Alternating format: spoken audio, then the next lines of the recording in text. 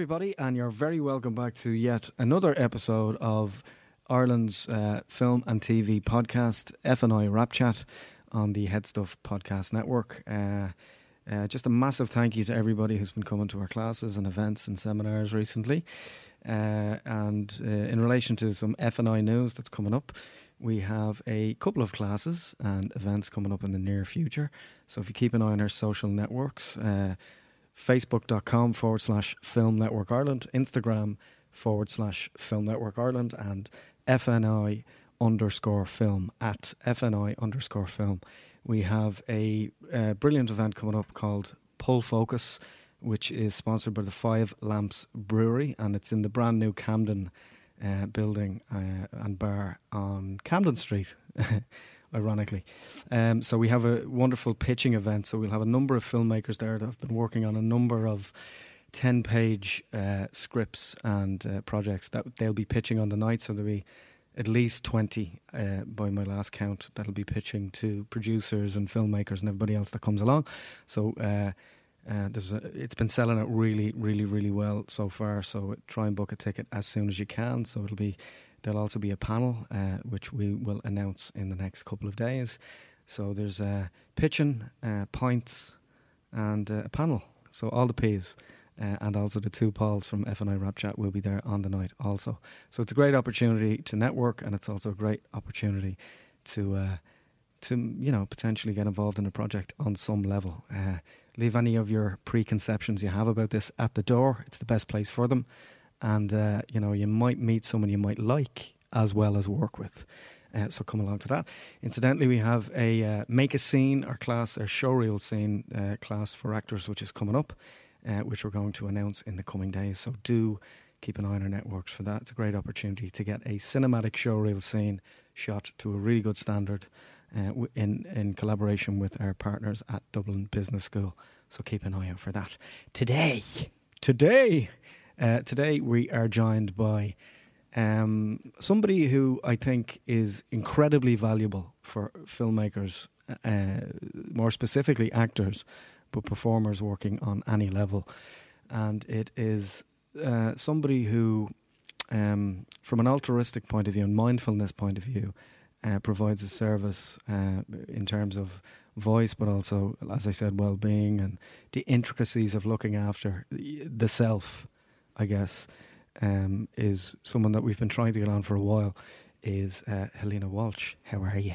I'm very good. Thank you for having me. It's delighted great to be here. Finally, we got you! Yes. Yay! It's been a bit of a journey. It's been a bit, in a right? sense. Yeah. We're delighted to have you on. Maybe just from an audience perspective, you might just tell us a little bit about what exactly it is that you do. Okay, so predominantly I am a voice and acting coach for film and theatre for actors. Yeah. And I guess I've been more or less from the moment I trained. I've been in the industry maybe nearly 30 years. And what I've become very interested in particular in the last decade, if not, more or less decade, is well-being and resiliency for artists. And how that came about was I began to notice about 10 years ago, and it became chronically worse as the years went by. Was it easy for them to breathe? And I was doing this work called Fitzmaurice Voice Work, which works quite deeply in an embodied way with the imagination. Right. And it's work by an extraordinary woman called Catherine Fitzmaurice, who grew up on a farm in Kerry and then was whisked off to London and studied at Central, and then kind of created this body of work that was way, way, way ahead of her time. Mm-hmm. She was working deeply intuitively. And then because it was so embodied, I think it wasn't something that the UK was ready for at the time. And she went to the States and has been there for, 40, maybe 45, 50 years. She's in her 80s now. Wow. So her work brought a lot of where East meets West together. Okay. And she'd studied a lot of the kind of more traditional trainings in voice. But then she began to realize, there's something still quite tight in the actor's instrument. I don't feel the authenticity. The words don't appear to be their own. So she started to study bioenergetics, and bioenergetics is kind of where Peter Levine, the work that he does in somatic experiencing, and she worked with that for about 5 years, and she started to introduce that into her work with her actors, and hey presto, all of a sudden everybody was getting work. There we go. They were all employed. So she went into healing and shiatsu and deeply into all different kind of strands because she's eternally curious. And then when I came to her work, I had worked in 5 or 6 different disciplines in voice with amazing teachers. But when I met her work, I just went, oof, wow, okay, this is incredible work. Mm-hmm. And so I brought it, when I started in Ireland, I began to realize, there's a lot of stress, anxiety, trauma in the system. And it's Ireland, for God's sake. There we go. Welcome. welcome. Bring it on. We got it. I'll fix yous. Yeah, well, I don't know if it's about fixing, maybe using it, integrating it. I'm not sure we can fix and solve it, but yeah.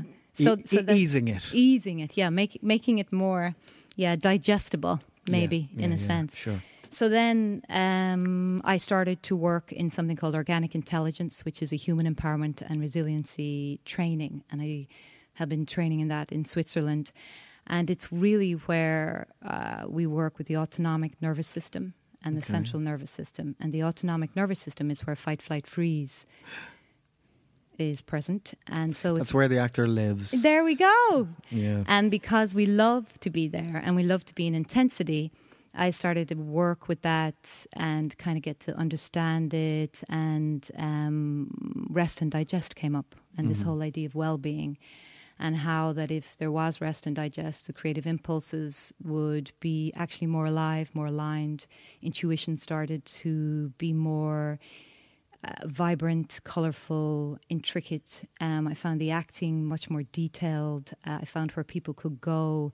They could go deeper and still feel safe. So because I was very, I guess, the intensity of drama schools, I felt sometimes actors were feeling incredibly overwhelmed. I would see that in their voices. Yeah, it's a razor's edge. I mean, just from my own drama school experience, I mean, you're going in at 8 o'clock in the morning. You're doing a warm-up and relaxing, and then it's, the Indy 500 for 6-7 hours. Yeah. Then you're either learning lines on campus or on site, and then you have to try and go home and get some sleep, and then do the same thing again pretty much constantly for the next 7 days, even over your weekends. Yeah. So it's, how do you allay those anxieties? How do you make it, a place, more of a place of zen and comfort for people who are, ostensibly have to be on edge all the time, really, right? And the interesting thing is it's the most intense part is the training, because when you come out, you're unemployed, so you get to rest and digest. But the problem is actors aren't comfortable being unemployed. And it's just, for me, it's about going, you have a life, and your life is also creative and artistic. And if you can allow your life inform your art form. And I didn't study Meisner, but I am someone who, when I read about him, and I think he'd even turn in his grave if he thought there was such a thing as the Meisner approach. But I think he was an eternal... There is no Meisner approach. Yeah. But it's really interesting in that, he talked about, be a gardener or a carpenter in your life. Yes. Because the career is so intense.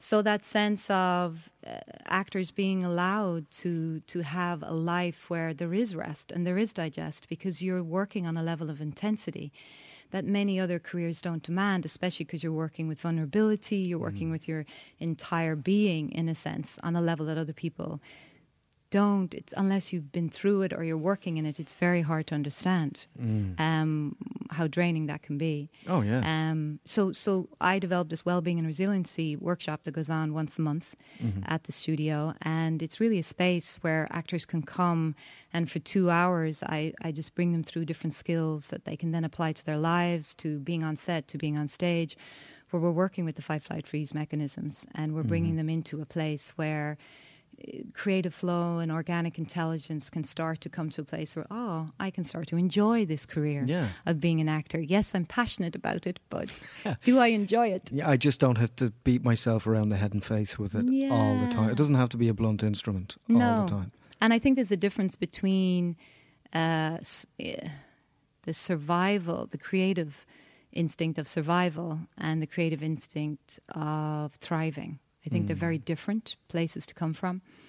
And I guess I've always been very interested in the mind and mental disease and mental health. Having had people very close to me suffer very deeply from it, who I love, and also know that they have been probably the people in my life who I've known who've had the most unconditional love because they've known the deepest pain. Yeah. And I knew that I experienced that from a very young age. So, and I would notice it through the voice, and I'd notice it through the tone and the nonverbal and what was unsaid. So it's something that I'm very intrigued by, and I feel that there's a lot we can do, and there's so many things out there. Like at the moment, there's an amazing 10-day free online course being run by a woman called Tara Brock, and it's called Radical Compassion. And she just says every single day, it's a meditation you listen to, and she's got the top kind of the neuroscience of compassion. So she's got all kinds of speakers on there, and just that's available to us now online. We have all these resources that you can really tap into. And I know for myself as an actress, I was very alive within, let's just say, call it that way. So it needed a container. Yeah. And for me, that's why I've meditated for 30 years, in the sense that I needed something to contain the sensitivity I had in relation to my world, so that I could still remain open to it. And I didn't shut down, and I didn't fight it, or blame it, or, so that took, and I find that having a meditative practice or a physical practice or painting or playing your guitar or whatever it might be, that's not just your art form. It could be minding your dog. It could be being present with your child. It could be the joy of cooking or reading, whatever that is, that you're really there when you're cooking. You're really there when you're a parent. You're really there. I think those moments can be incredibly restorative for us as artists of any kind, So. Just a curveball I'm going to throw at you here. Just actors, generally speaking, are the best actors empaths, or the best actors leaning towards the other end of the spectrum? Are both qualities necessary in order to be not only successful, but to be an actor? There's that 20-year thing that people say about actors. No actor ever feels comfortable being an actor until they're like 20 years into it, kind of thing. Or comfortable at least to say, I'm an actor, that's what I do. Yeah, that's really interesting. I mean, I think it takes a very long time to realize one's authentic, kind of truthful, creative process.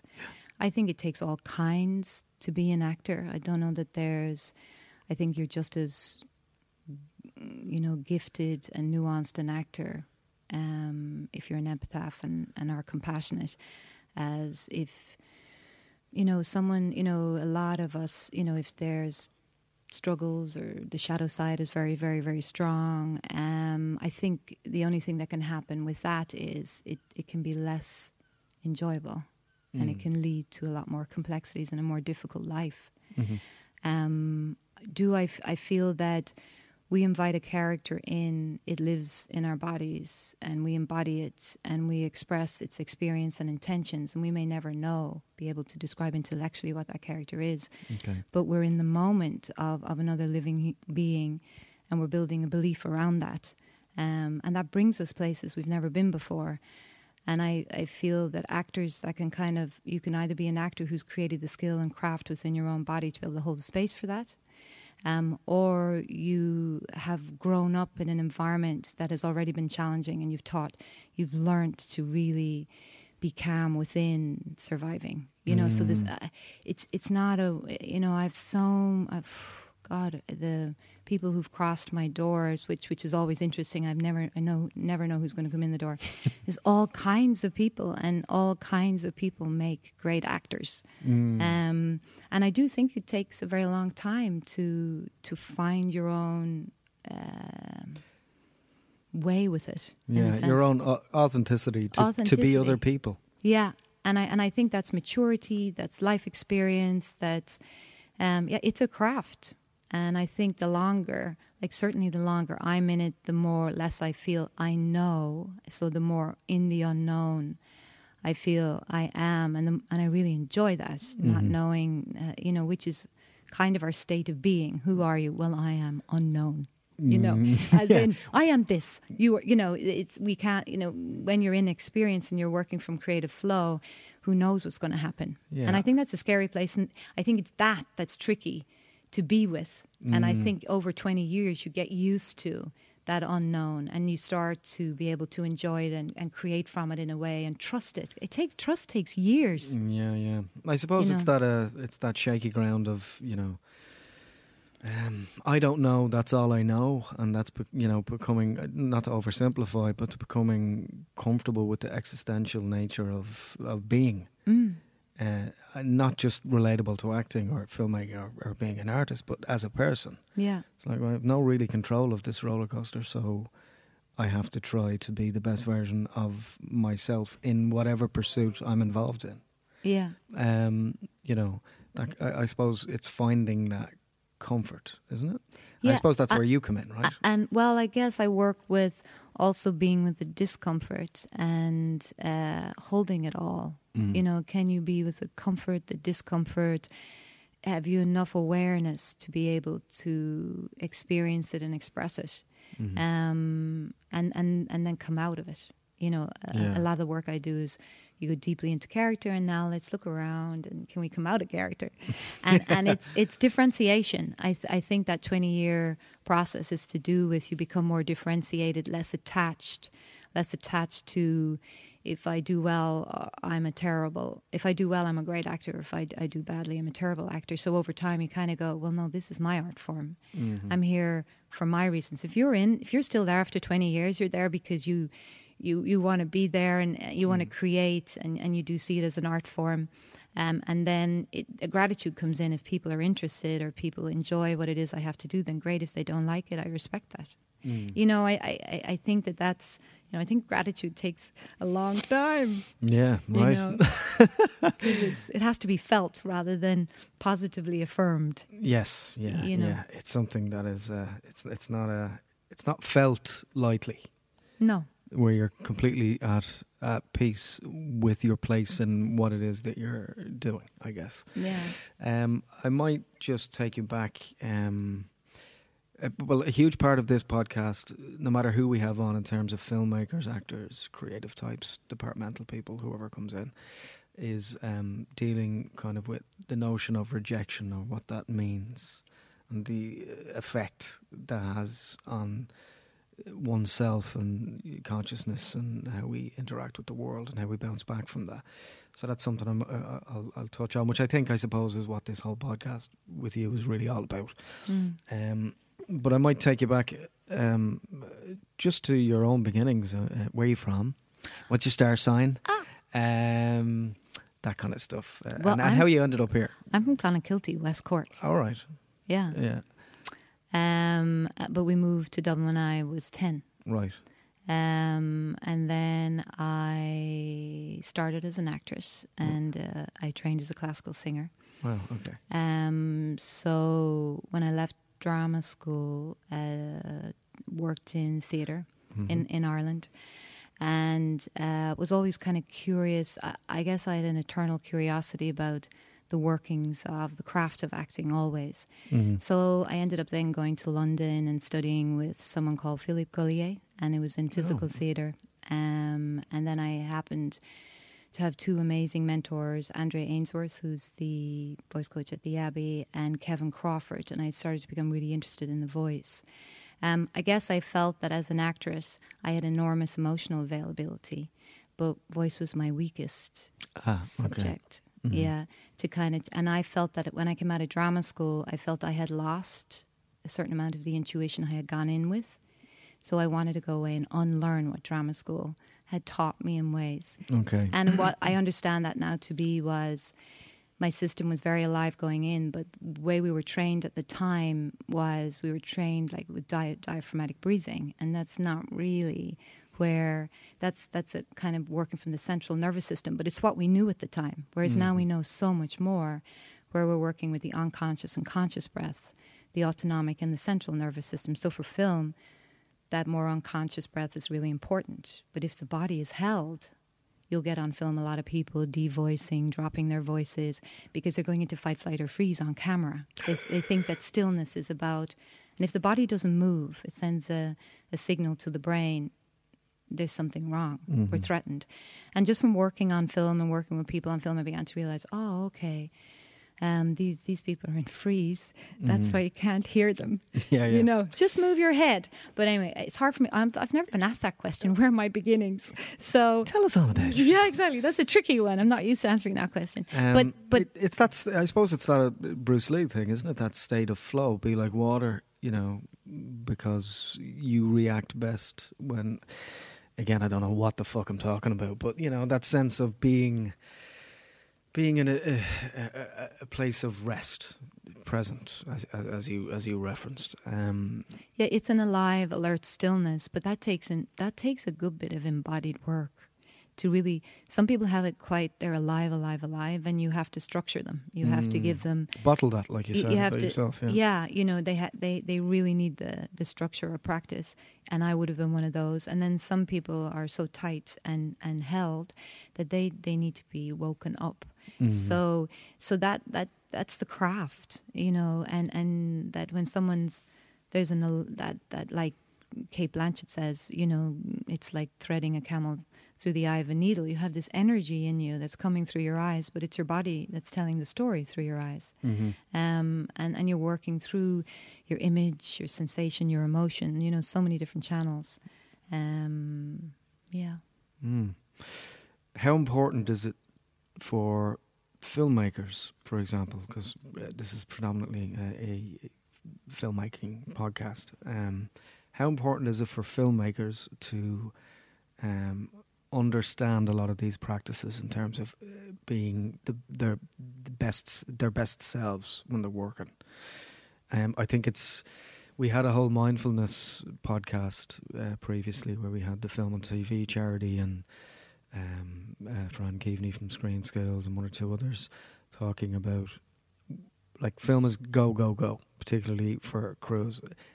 Obviously is for actors as well, but it's very much a case of 9 times out of 10 an actor can find a space to go and be and relax, and whereas, you know, a grip or a whoever it is running around and they don't have time to, you know, relax, I guess. So how important are these practices to people like that? I think for their mental health and well-being, really crucial. And often I will say to people, practice first when you're not in the fire. You know, so the times when you're not working is the time to introduce the practice. Yeah. So that then when you do work, like I have a lot of people come to me for all sorts of reasons who are, you know, working in Google, eBay, all these different, and are on computers 10 hours a day. And often I'll get them to have an alarm that goes off every hour, and they take a minute. Yeah. Just to remind them. They take a minute just to look around, to look at the calmest. One of the best skills you can do and easiest is to look at your environment, allow the eyes wander around, notice something that they enjoy, see it, and then connect it to your inner world. Notice what feels good inside. So what you're doing is your nervous system can't see. It's reliant on what you feed it, and we feed it through our mind and we feed it through our eyes. So we take 75% of our information in through our eyes. So this is why when we close our eyes and we imagine something, our nervous system thinks it's the same. It can't tell the difference between what the eye sees or when we close our eyes, what we imagine, right? Which is a wonderful skill for actors and all kinds of artists. But for someone like who's going around and they're working on a film set, 12 hours a day or more? Yeah. it's a discipline, but it's trying to find what in my environment right now can feed my system that I'm okay. And how we do that is, like, if I went into the jungle, the first thing I'd look around and go, where am I going to sleep? What am I going to eat? And where is the danger? And where's the tallest tree that I need to climb to in order to be safe? So you're feeding your system information from the environment that you're okay. And what that does to the autonomic nervous system is it brings it down. Your breathing changes, your unconscious and voluntary breath changes. It's a really simple exercise, but it can be a game changer. It's the one I teach my actors when they walk on a film set. If they're feeling overwhelmed or they want the set is theirs. It's their home. Mm-hmm. Okay, so I begin to see the different parts of that, and then I have to connect it to my inner world. So then I notice what feels good about that is the important question. Mm-hmm. And for many people who are working on a film set and they've been working in that intensity, often they can't feel anything because they're in freeze, right?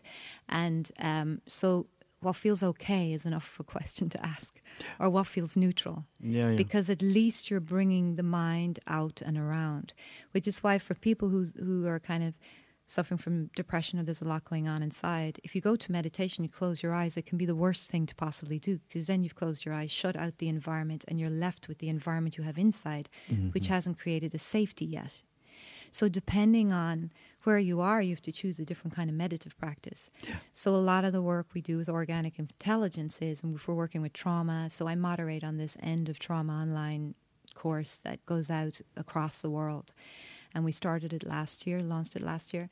But we're working with people online, and we spend 3 weeks of that 9-week course really teaching people how to orient their environment, so their system can start to begin to reorganize itself, and the neuroplasticity of the brain can start to change and evolve, and go, because there's an addiction to the what's wrong attention.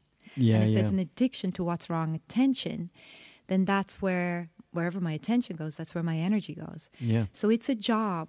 It is a job for anybody who's working in that intense environment to go, first of all, they have to go, I really need this, because if I don't, I'm actually not enjoying this anymore. And if they're in freeze and they're in shutdown, they're not feeling their life, which is such a pity. It's a funk, and they need to get out of that funk. Or find a way of coping with that funk.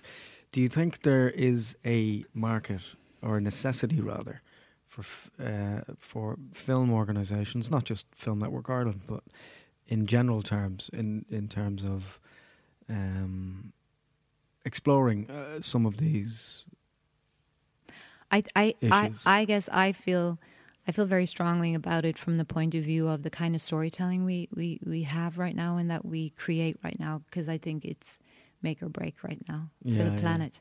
And I feel that we need a whole load of storytellers who have the space not to feel that underlying conditioned anxiety and fear, and who are brave enough to go, we have the power within the industry that we have to tell a different narrative, to influence our audiences with the stories we tell. And right now what we want to do is bring people back home to their human experience, so they can feel more connected to their own nature. And if they're more connected to their own nature, they'll be more connected to nature in general.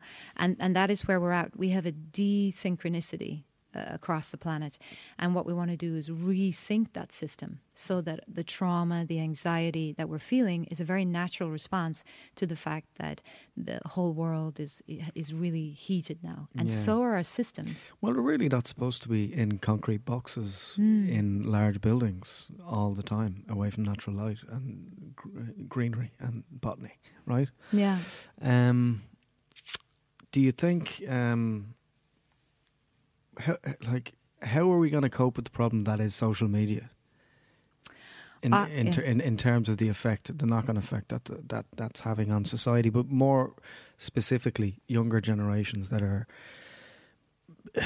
inadvertently being drastically affected by this and have no real idea what they're in. Yeah. So I feel, and again, it's a huge topic because I have a 13-year-old daughter. So I feel we need to follow Finland, and first of all we need to educate any child that is given a piece of technology, once they come of age to be able to cognitively understand, we need to inform them of how to protect themselves within it. Like in Finland, they say that the reason why the elections went the way they did was because they introduced into their schools social media savvy and ethics. There's a word for it that I can't remember, so they can recognize fake news. So they can. So there's a lot that I feel we need to get to the level where in school, and I know schools are definitely, that is happening, are informing, in particular the group I am most concerned about are children and teenagers. And like we've just launched a program now internationally to all the teachers across Ireland to kind of give organic intelligence workshops to the teachers so that they can introduce these skills to their students to bring down the anxiety levels that these phones are creating. Because I was asked to go to the Drama League of Ireland a couple of years back, and I was driving down, and on my way down there were these two psychologists speaking, and they were asked, why is it that there's such high levels of anxiety in our children? And they said it's the introduction of the smartphone. Yeah. As a father of a 10-year-old girl, I know exactly, I think she's, compared to some other children I've seen firsthand, I think she's relatively good, but she still pines for this mystery box that she doesn't quite understand. And I'm very concerned about the long-term knock-on effect, not just for her own psychology, but, in terms of online bullying, all these other issues, but also in terms of her attention span.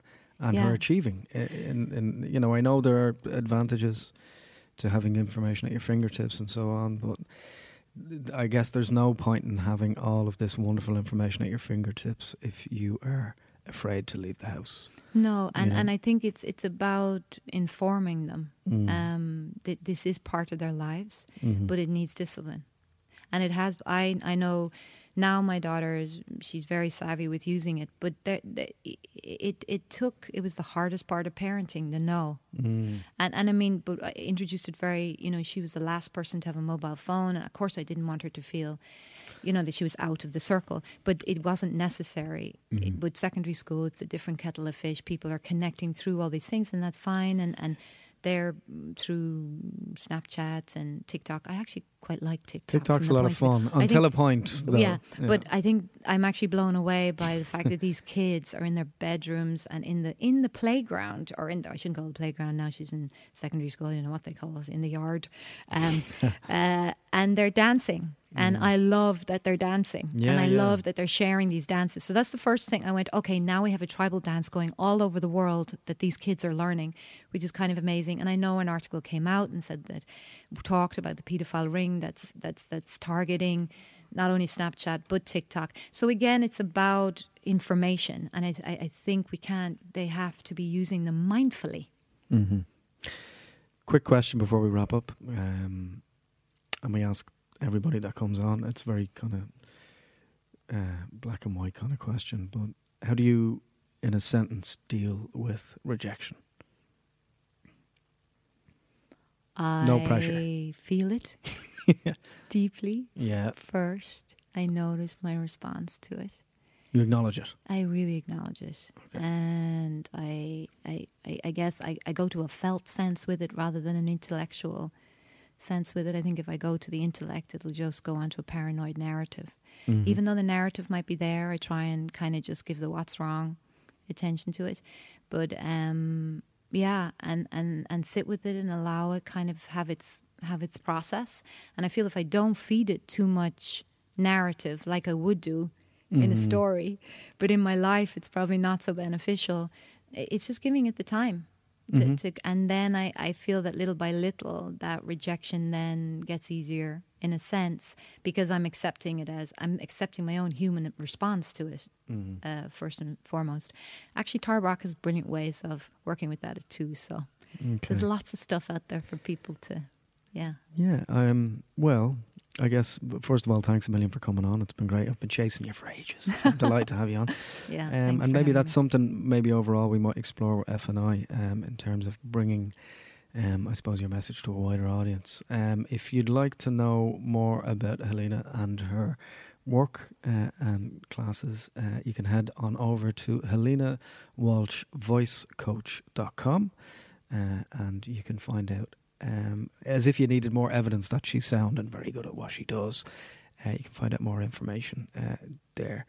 Anything coming up that you'd like to let people know about? Anything they might be able to sign up on? So we have a wellbeing and resiliency workshop next week. And I should say we have a free listening project that happens every single Friday on O'Connell Street at 2:00. So if you want to come along and are interested in finding out about it, you can look at urbanconfessionals.org. It's part of an international organisation run by a friend. Okay. Thank you very much. You're very good. Thank you. Thank you.